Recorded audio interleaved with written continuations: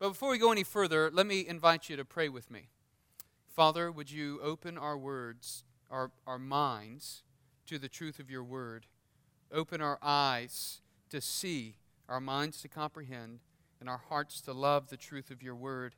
And God, I pray that by your Spirit you would prompt within each one of us a response to your word, that we ourselves would recognize the way that you have worked in our lives and want to work through us within your body and even within the world and the context which you have placed us vocationally as ministers for your glory.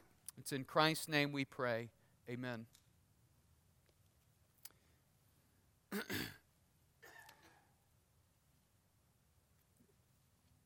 I don't know if the name Jenny Thompson means anything to you. Anyone remember that name? All right, so in 1992, in 1996, in 2000, and in 2004, Jenny Thompson was on the U.S. Olympic swim team. And she won 12 medals in the time of her career in swimming. But none of the medals, in the 12 medals she won 8 gold medals. But none of the medals that she won that were gold, none of them came in individual swimming events. In fact, that led many people to question about Jenny whether she really should be among the Olympic greats in swimming. She even asked herself, it's going to be very different to experience an individual gold versus a team gold. Jenny's accomplishments, though, I think, provide a tremendous example for someone whose genuine success came in the context of a unified team working together with others. This is how we should view, I think, our role in the church. I think this is what Paul is getting at in many ways, that in the kingdom of God, greatness is not achieved through individual achievements. It's achieved through serving one another and a group, really, a team, a congregational approach to life. So Jesus said in Matthew 23:11, the greatest among you shall be your servant, right? So we see in Ephesians chapter 4, verses 7 through 16, this is what Paul is saying. Follow along as I read. But grace was given to each one of us according to the measure of Christ's gift. Therefore it says, when he ascended on high, he led a host of captives and he gave gifts to men. In saying he ascended, what does it mean but that he had also descended into the lower regions of the earth? He who descended is the one who also ascended far above all the heavens, that he might fill all things. And he gave the apostles, the prophets, the evangelists, the shepherds and teachers, to equip the saints for the work of ministry, for building up the body of Christ, until we all attain to the unity of the faith and of the knowledge of the Son of God, to mature manhood, to the measure of the stature of the fullness of Christ, so that we may no longer be children, tossed to and fro by waves and carried about by every wind of doctrine, by human cunning, by craftiness and deceitful schemes. Rather, speaking the truth in love, we are to grow up in every way into Him who is the head, into Christ, from whom the whole body, joined and held together by what every joint with which it is equipped. Let me back up. From whom the whole body, joined and held together by every joint with which it is equipped, when each part is working properly, makes the body grow so that it builds itself up in love. This morning, I hope we see from this text that Christ has given spiritual gifts to every believer so that we might serve one another for the unity and growth of the church into maturity. This morning, I want us to answer really two questions that I think Paul kind of implies in the text here. And the first one is how, and the second deals with why. The how and the why of Christ giving spiritual gifts to the church. So what Paul is teaching us in Ephesians 4, remember, is the very practical outworking of what he's already said doctrinally in Ephesians chapter 1 through 3. And so when we get to chapter 4, we're dealing with the very practical application of how we as a church, as a body of believers, the congregation, are to live out and to live out our faith daily, even in interaction with one another and before an onlooking world. So first this morning, I want us to see how has Christ answered this question, verses 7 through 11. How has Christ gifted the church? And so in verses 1 through 6, Paul's focus has been on the church. He's been laying out the necessity of unity within the body. In fact, last week we saw how the church's unity was dependent on character, their character development, so to speak. But in verses 1 through 3, this character that the church was to have, the believers were to have, in verse 2 specifically, they were to have humility, gentleness, or meekness, and they were to have patience. And so as believers, this ought to be present in every believer's life, that we are growing in these ways in the sense that it follows according to what Christ himself has modeled for his people, for the church. We saw also that it was rooted in the common confession that we see in verses 4 through 6. And that common confession is one common confession in Christ, in God, in the triune Godhead, the Father, the Son, and the Holy Spirit. We see it in verse 4 of chapter 4. There is one body and one Spirit. Verse 5, one Lord, one faith, one baptism. Verse 6, one God and Father of all, who is over all, through all, and in all. Okay? So here's the common confession that all believers, that the church is based upon. So in verse 7, he builds on this unity, turning our attention for a moment to address the individuals that make up the church. How or in what ways has Christ gifted the church? We see the first way in verse 7. But grace was given to each one of us according to the measure of Christ's gift. He has gifted the church through individual believers. Do you see that there in verse 7? It's not just certain individual believers, it's through who? Each one, right? In verse 7, he has gifted each one, each believer within the body of Christ. That means everyone in here this morning who has confessed and professed faith in Christ and has been born again has been gifted by the Holy Spirit of God for the intentional purpose of engaging in the body of Christ. So if someone says to you, callously, impatiently maybe, you must think you are God's gift to the church, you could say, why, yes, I do. I am. Or you could look at your neighbor next to you and tell them, hey, I'm God's gift to you, right? You could even say that to your spouse. Hey, I'm God's gift to you in more ways than one.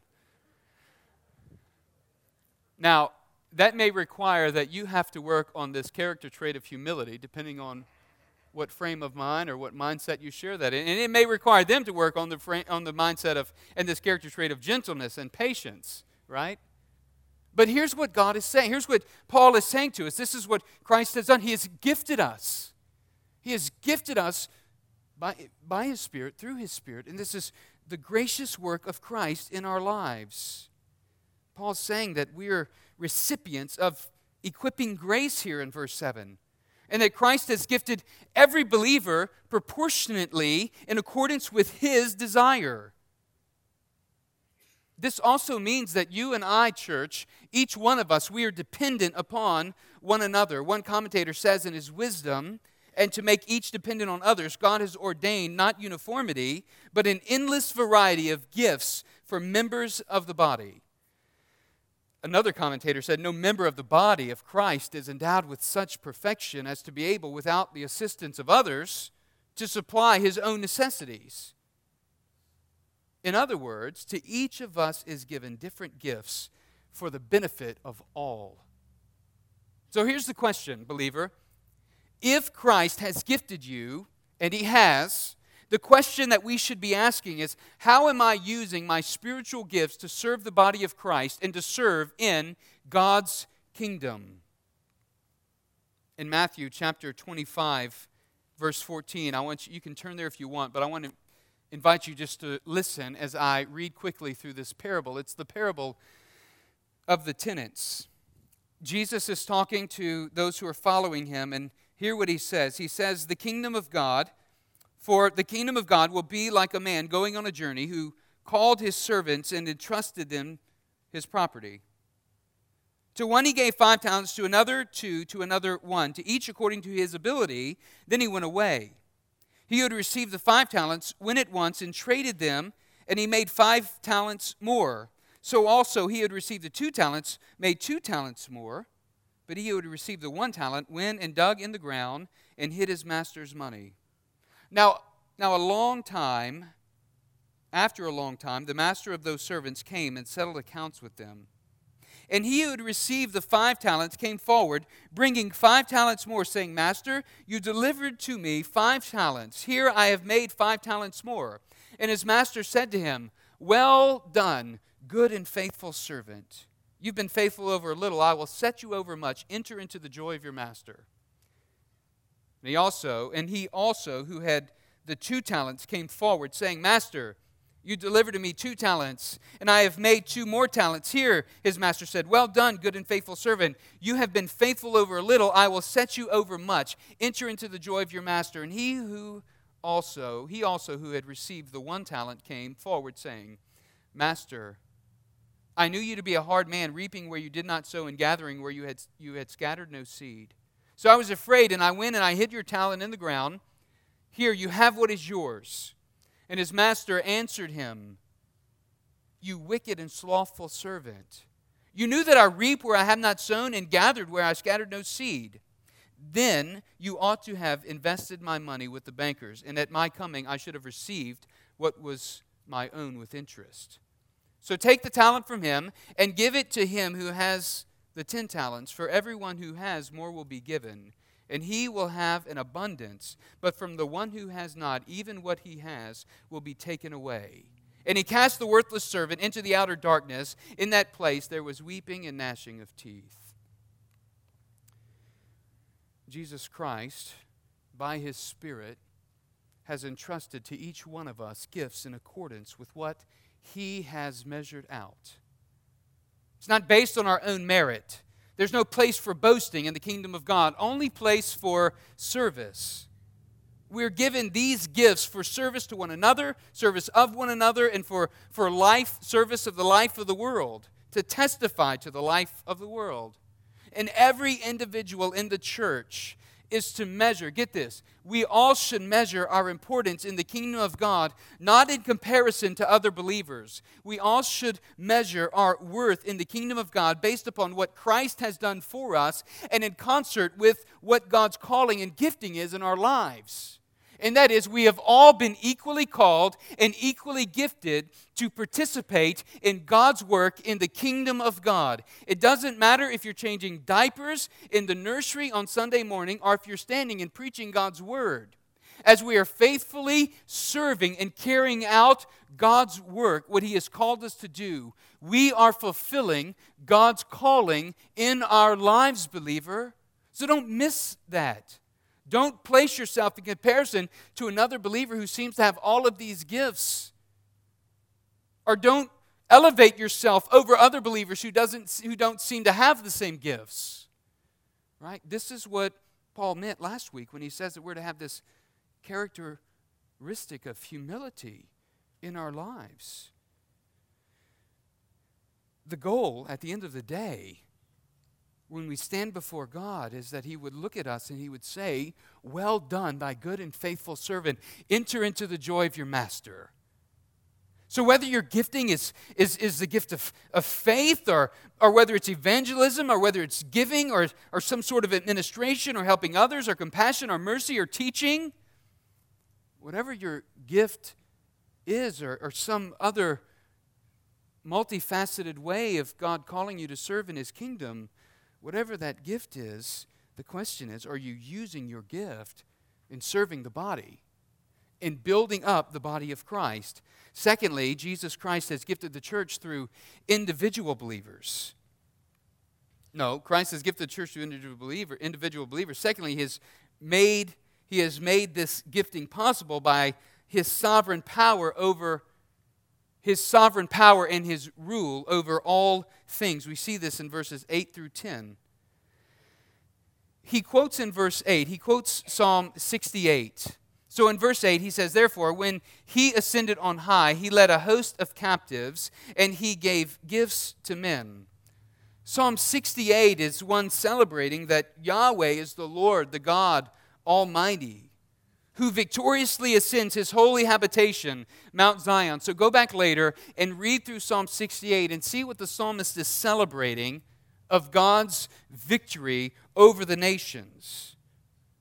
And the psalm paints this picture. The great surrounding mountains are personified as jealous nations that tower over the seemingly insignificant Mount Zion. And yet God has chosen this insignificant mountain, Mount Zion, to be his dwelling place among the nations. And just as he chose insignificant Mount Zion, he chose the insignificant people of Israel. And so the psalmist is celebrating that God is sovereign over all nations because he's defeated his enemies, and he alone is the one to whom all nations must bow. And like a victorious king, surrounded by his vast army, he ascends his holy hill to dwell in his chosen place. You see, God is the victor in this psalm who plundered his enemy and who leads his captives in triumphal procession as he ascends his holy hill. And Paul takes this psalm and he applies this psalm to seeing Christ as the greater one who has ascended. He applies this psalm to the ascension of Christ. And so we have commentary in verses 9 and 10 of Ephesians 4 on what he means when he quotes verse 18 there in verse 8. In saying he ascended, what does he mean? But that he had also descended into the lower regions of the earth. He who descended is the one who also ascended far above all the heavens, that he might fill all things. You know, I'm not 100% certain what Paul means when he says Christ descended. There's a lot of debate about that, and I'm not going to take the time this morning to go into the detail of it. You're welcome to go and to research that in more detail. I'd be happy to talk with you after, but I think minimally what Paul is speaking of here is Christ's humiliation, his death on the cross, and his burial. This is his descending. But that Christ also triumphantly resurrected from the grave is pointed out as well when he says he ascended, not to Mount Zion, but he ascended to the heavenly sanctuary that the temple on Mount Zion pointed to. So in other words, Christ resurrected from the grave and ascended to the Father's right hand, where he sits enthroned above all the heavens, as he says in verse 10. Jesus Christ conquered Satan. He conquered sin and death. And through his resurrection, he ascended far above all the heavens. And so he sits enthroned there as sovereign king over all creation, and he fills all things. And here's the exciting part about what Paul is saying here. Because Christ is Lord of heaven and earth, this means that Christ's victory is a physical victory and a spiritual victory. It's physical in that he defeated death with his resurrection, and it's spiritual in that he took into captivity sin and all the forces of evil that sin and death bring about. And so Paul says when he ascended on high, verse 8, he gave gifts to men. He's quoting from an Aramaic translation here, where the tradition was that a conquering king would give gifts to his loyal people out of what he had plundered from his enemy when he took them captive. And in this sense, Paul is saying that Christ's victory was both eternal and it was spiritual. Christ then gives eternal and spiritual gifts to his people, to the church. He's given us the eternal gift of his Spirit as a seal for our eternal inheritance. We see that in chapter 1, verses 13 and 14, that we were sealed with the promised Holy Spirit, who is the guarantee of our inheritance. And he has gifted each one of us with spiritual gifts. But then there's also a sense in which Jesus Christ has corporately gifted his body as a congregation. And this is primarily seen in the third way that we see here in the gifting. And that is through leaders. Christ has gifted the church corporately through leaders. Look at what he says in verse 11. And he gave the apostles, the prophets, the evangelists, the shepherds and teachers Verse 12 tells us why, to equip the saints. We'll see that in a minute. Paul intends for us to understand that these leaders are actually gifts to the church corporately, to the body. So first he looks at we look at these two offices in verse 11 of the apostles and the prophets. Some actually hold today that the apostle and the prophet are offices that remain in the church. But I don't believe, I'm quite certain this isn't the sense in which Paul is using the term, the office of apostle and prophet here. In fact, if we look back to Ephesians 2:20 and Ephesians 3:5, we would see how Paul has used this in context in his writing so far in Ephesians. Chapter 2, verse 20 says, Paul says, the church is built on the foundation of the apostles and prophets, Christ Jesus himself being the cornerstone. In chapter 3, verse 5, Paul says, the mystery of Christ, which was not made known to the sons of men in other generations, as it has now been revealed to his holy apostles and prophets by the Spirit. The point is this. These offices mentioned in verse 11, they have to do with the ministry of the Word. And Paul is saying that the apostles and the prophets, they were given and they spoke in the first generation of Christianity known as the apostolic age. Those 12 disciples plus Paul, who were eyewitnesses to the resurrected Christ, and they were sent out by Christ for the establishment of his church. They were challenged with declaring new revelation from God and forming the canon of Scripture that we have now, especially that which is in the New Testament. And so we have the ministry of the Word through the apostles and the prophets that the church is built upon through the foundation of Christ. So when Paul speaks about the apostles and the prophets, he's speaking about God's Word and the ministry of God's Word in our lives. But we also know that in another sense, this word apostle, it simply means the sent one, right?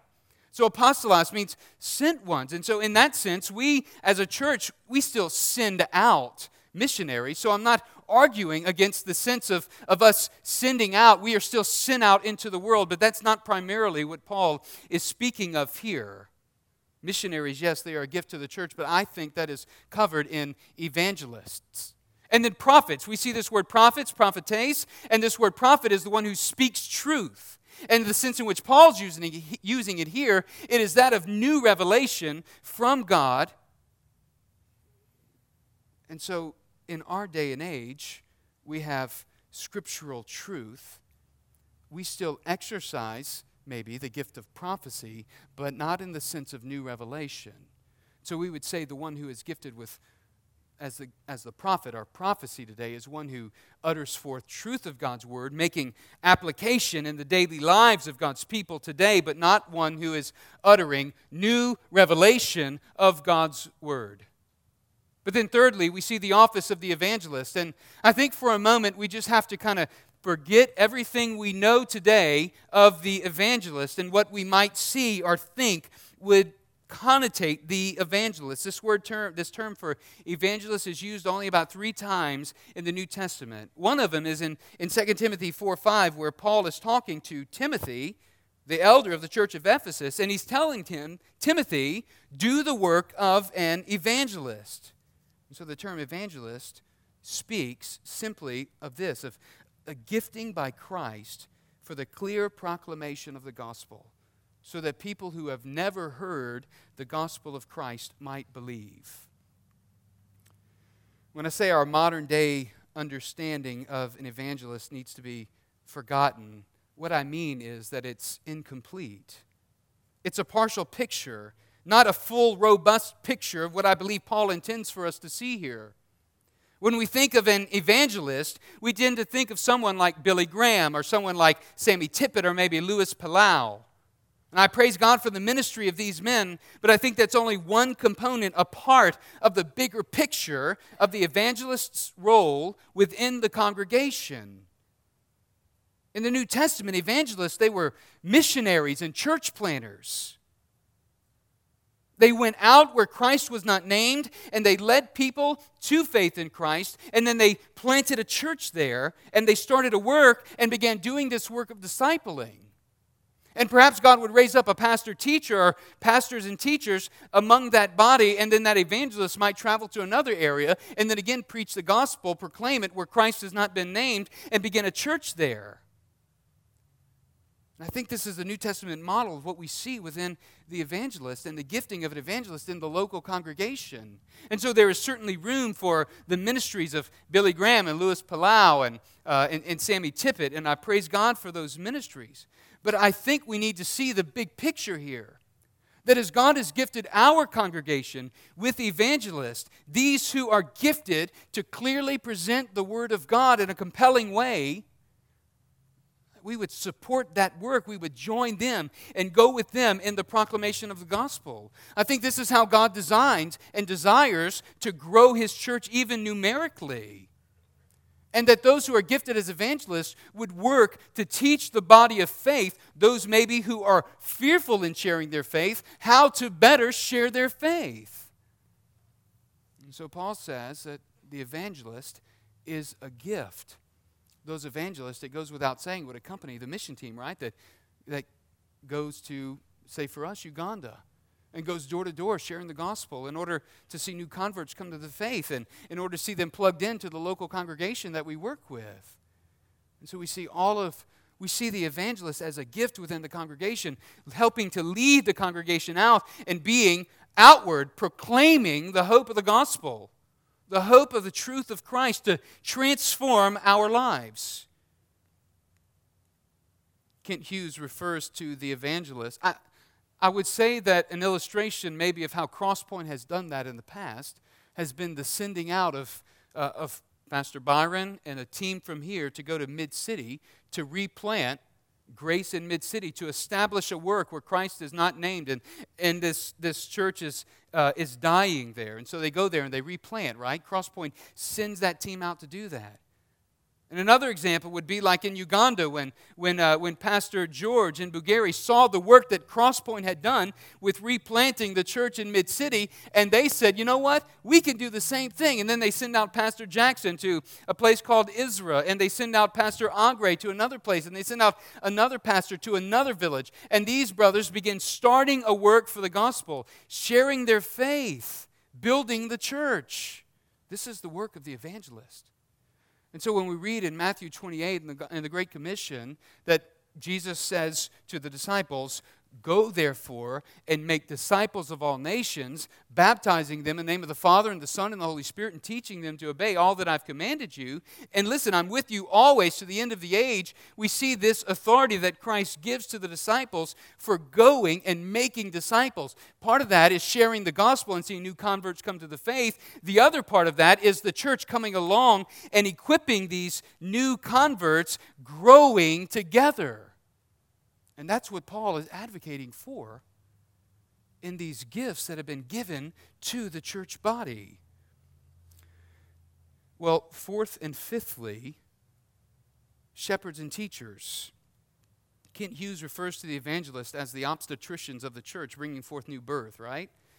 Then he calls the pastors and teachers the pediatricians of the church, laboring to ensure healthy church growth.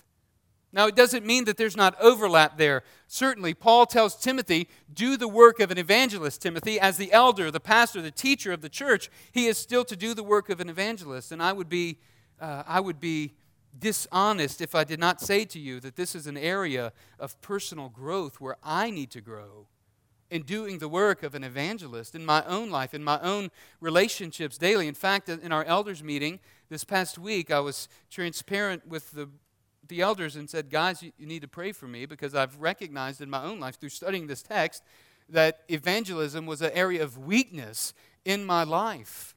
I want to see people come to faith in Christ. I'm ecstatic to see my son come to faith in Christ. I want to see all of my children come to faith in Christ. I want to see my neighbors come to faith in Christ, as I'm sure many of you do.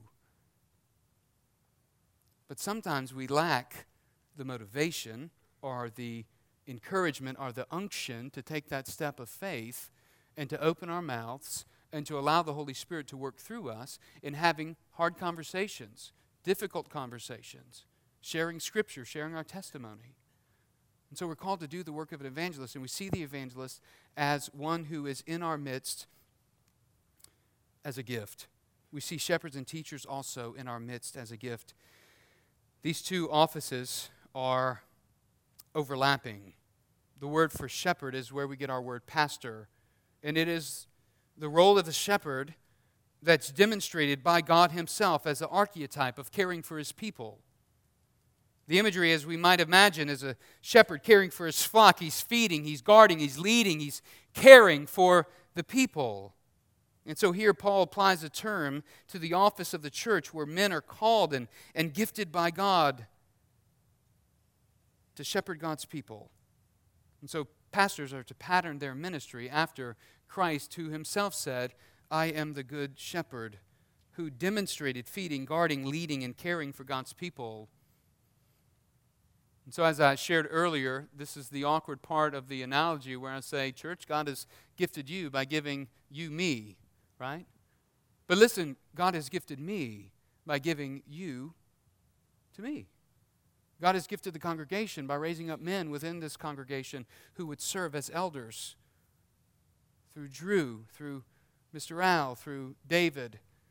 But we're also praying that other men would be raised up in our midst who would come and be able to serve, that God would do this work because he is at work equipping the church to minister to one another. And he gifts the church with shepherds, pastors, and with teachers. See, the role of the teacher overlaps here in that the pastor and teacher, the pastor carries out the role of teaching. All pastors teach in the sense that they exposit the Word of God, maybe not from the pulpit, but in some form or fashion, pastors are gifted with the role of teaching. But not all teachers are pastors.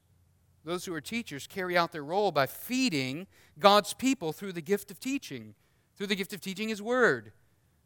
But they're not necessarily pastors or shepherds over God's people.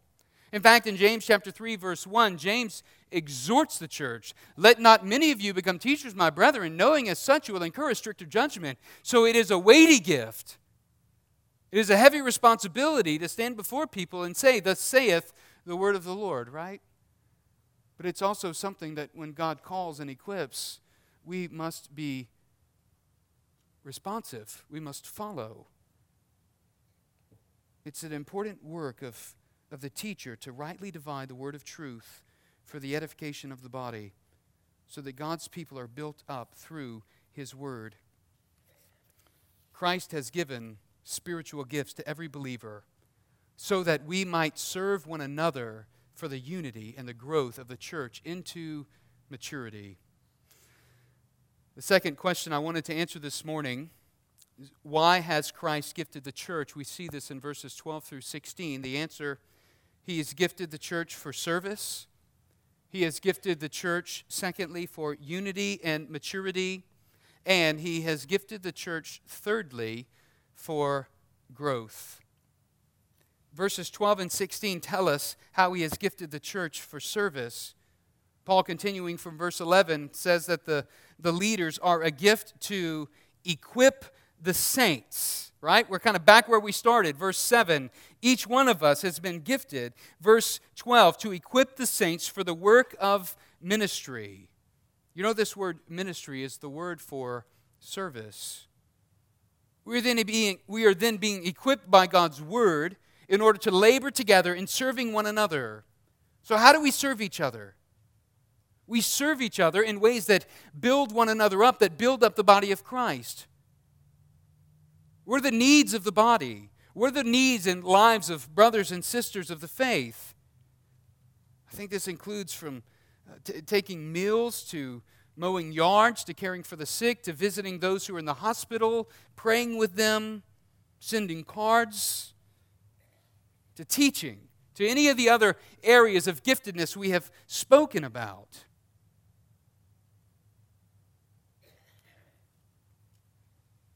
Church, how is God calling us to serve? How is God calling you to serve Him, to use the gift that He has given you, to engage in the work of ministry, the work of service? Verse 16 kind of communicates to us that we don't live in a vacuum.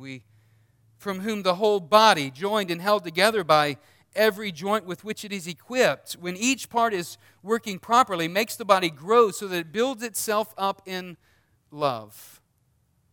The beauty of the church is that though we're sinners who still sin, Christ has redeemed us. And He uses our diverse personalities and giftings to complete one another and to hold the body together. It says that we're joined and held together by every joint with which it is equipped. This means even that individual members belonging to one another are working to equip one another, but also that the leaders within the congregation are working to equip the church, the body, for service. And it says when each part is working properly, verse 16, it makes the body grow so that it builds itself up in love. And so we are gifted for service to one another, even I would say for service to the world, but we're also gifted for unity and maturity. Verses 13 and 14, and in verse 13, it states the goal for the church and each individual believer until we all attain the unity of the faith to a mature manhood. In other words, unity comes through the knowledge of the Son of God. And maturity means that we're growing into the stature of Christ's likeness. So knowing Jesus produces unity among His people. And we live in community with one another, serving one another, learning and being taught by the Word of God so that we grow into maturity. Christ has gifted the church for unity and maturity. And this maturity is highlighted by contrast in verse 14, where He kind of shows where we've come from. He says, from whom the whole body being joined and held together by what every joint, verse 14, so that we may no longer be children, tossed to and fro by the waves and carried about by every wind of doctrine. You know, one of my favorite things to do is go as a family to take vacation every year to go to the beach. And it never fails. You've seen this 1,000 times over. If you've been to the beach or if you've taken your kids to the beach, you let them for the first time kind of wade out into the water, right? And as you're going out into the water, the waves are crashing against the sand. There's that breaking point, and they get just to it, and as the wave comes up, they run back, and then they run back to it. And then one time, the wave just smacks them and knocks them down, right? And then they turn around, they run to you crying. They've got snot coming out of their nose because of salt water. And then they grab your hand, and they want you to walk with them into the water, right? They feel more comfortable when their parents are there holding them when the big waves are coming. And here's what Paul's saying, the distinction between the mature Christian and the one who is like the child being tossed to and fro by every wind of doctrine that comes. You see, the believers to grow up into maturity doctrinally through being taught the Word of God. Pastors and teachers are gifted to the congregation in order to teach the Word of God, to teach sound doctrine, to help guard us against false doctrine and false teaching that would wreak havoc in our lives and bring shipwreck in our faith. So the point that he's saying here is that as we're part of the community of saints, we're even guarded in our lives as we grow and we understand God's Word through the gift of pastors and teachers. We must see how these gifts work together for the building up of the body of Christ. The third and final reason that Christ has gifted the church is for the church's growth. We see this in verse 15. Rather, speaking the truth in love, we are to grow up in every way into Him who is the head, into Christ. I think this speaks to the spiritual and the numerical growth of the church. I won't focus on numerical growth. I think that can come through evangelism and the work of the evangelist within the body, leading and teaching the church. But for the spiritual growth, Christ desires His people to grow in knowledge and understanding, which leads to our maturity. And this internal focus is seen in the phrase, speaking the truth in love. Literally, we're to be truthing in love is what he's saying. And I think this is easier said than done. How many of you have ever been equipped with truth and then you used it as a hammer to beat somebody over the head with it? I have. Sometimes truth can be a dangerous thing, can't it? But here's the call. Go back to verses 1 through 3, particularly verse 2, right? Where we're growing in humility and gentleness and patience. And this is matched up in the believer's life with truthing to one another in love, speaking truth in love. You see, the desire of the believer is to speak truth in love so that the body grows up. But doing it in love means that we want to see the outcome of, if this is truth that's confrontational, we want to see the outcome of reconciliation and redemption. So a good question to ask is, what's my motive here? Is it to put this person in their place, or is it to see them reconciled to the body, reconciled to me? Is it to see redemption happen in their life, or is it to make them walk away feeling bad about themselves? Is the point of me sharing this to bring glory to God? If it is, have I prayed for this person before I go and speak to them with truth and love? You see, this is going to build the body up. And just as we want someone who's going to lovingly speak the truth to us, we should also be those who lovingly speak the truth to others. You see, Christ has given spiritual gifts to every believer so that we might serve one another for the unity and growth of the church into maturity. How has Christ gifted you, believer? Why has Christ gifted you, believer? Are you using your gifts for the building up and the serving of the body? I pray that you are. But let me exhort us this morning. Let us come before the Lord and ask Him to strengthen us, to serve as He has gifted in accordance with the gift that He's given us. Let us seek to be faithful in discharging the gifts that He has given us in the midst of the body. Maybe that means you need to step up and to serve in some particular ways. Maybe for you that looks like serving in an area that no one else wants to, but receiving the blessing of being obedient to God. There are literally probably 20 areas that I could speak right now, but I want to allow the Holy Spirit to work in your life, to challenge you in how you should serve within the body of Christ. Let us pray. Father, as we come before your word, we thank you for the gift of your word. We thank you that you desire to equip us and to use us as your people to not only build up this local congregation and to seek unity and bring maturity within this local body, but also to proclaim your gospel to the world, to bring about unity in the church. You've called us to use our gifts in service of one another, and even to support the work of the evangelist and to follow the work of the evangelist in our midst. And so we pray, God, that you would raise up opportunities, raise up servants, raise up men even in the church who would be willing to or desire to be pastor, that you would call even as elders. And Father, we pray that you would receive all the glory for all that you do. It's in Jesus' name we pray. Amen. Would you stand?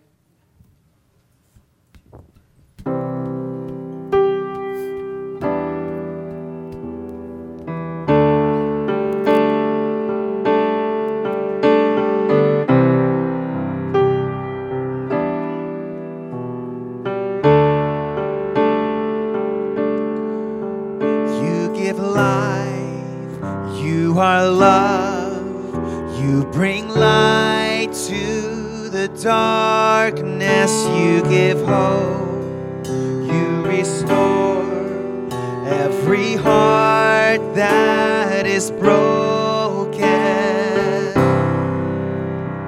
and great are you, Lord.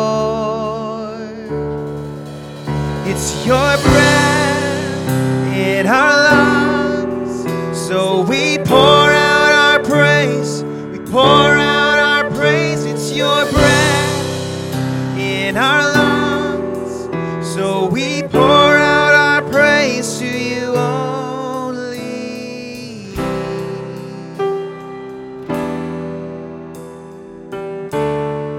You give life,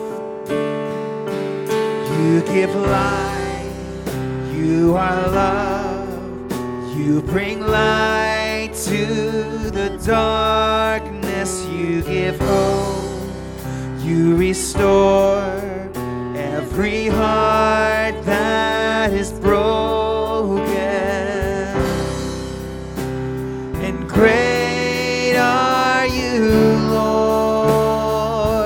your breath. It's your breath in our lungs. So we pour out our praise. We pour out our praise. It's your breath in our lungs. So we pour out our praise to you only.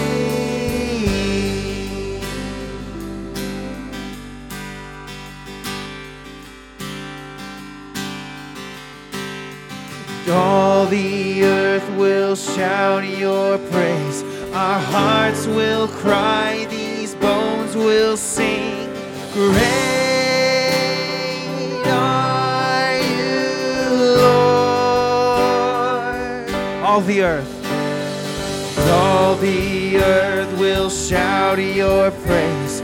Our hearts will cry. These bones will sing.